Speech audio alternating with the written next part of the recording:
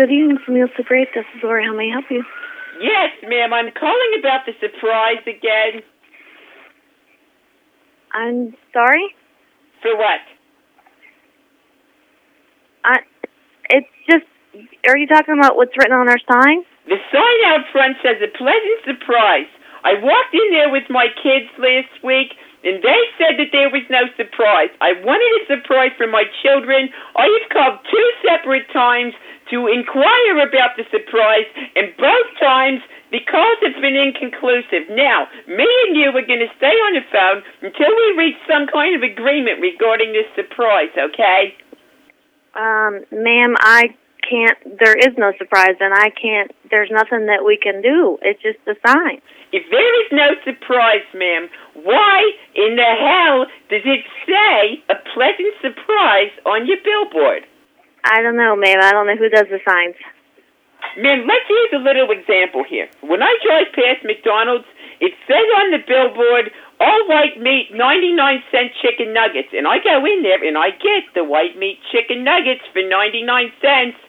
I see a pleasant surprise on the Super 8 billboard, and I come in, and they say, no, Sandy Chapin, there is no surprise for you or your kids. And my kids are upset about this. I don't know.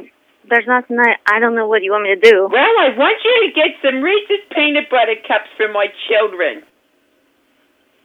Ma'am, we don't do that kind of stuff here. Well, it says it's a surprise. I want to walk in there, and I want whoever the hell is at that desk to say, Brian and Ellery, we have your surprises. Here are some Reese's peanut butter cups for you to eat. But we don't do that kind of stuff here, ma'am. The best I can tell you is talk to my manager in the morning. Why do you keep saying you don't do that kind of stuff? It explicitly states it on your billboard, unless, of course, it's false advertisement.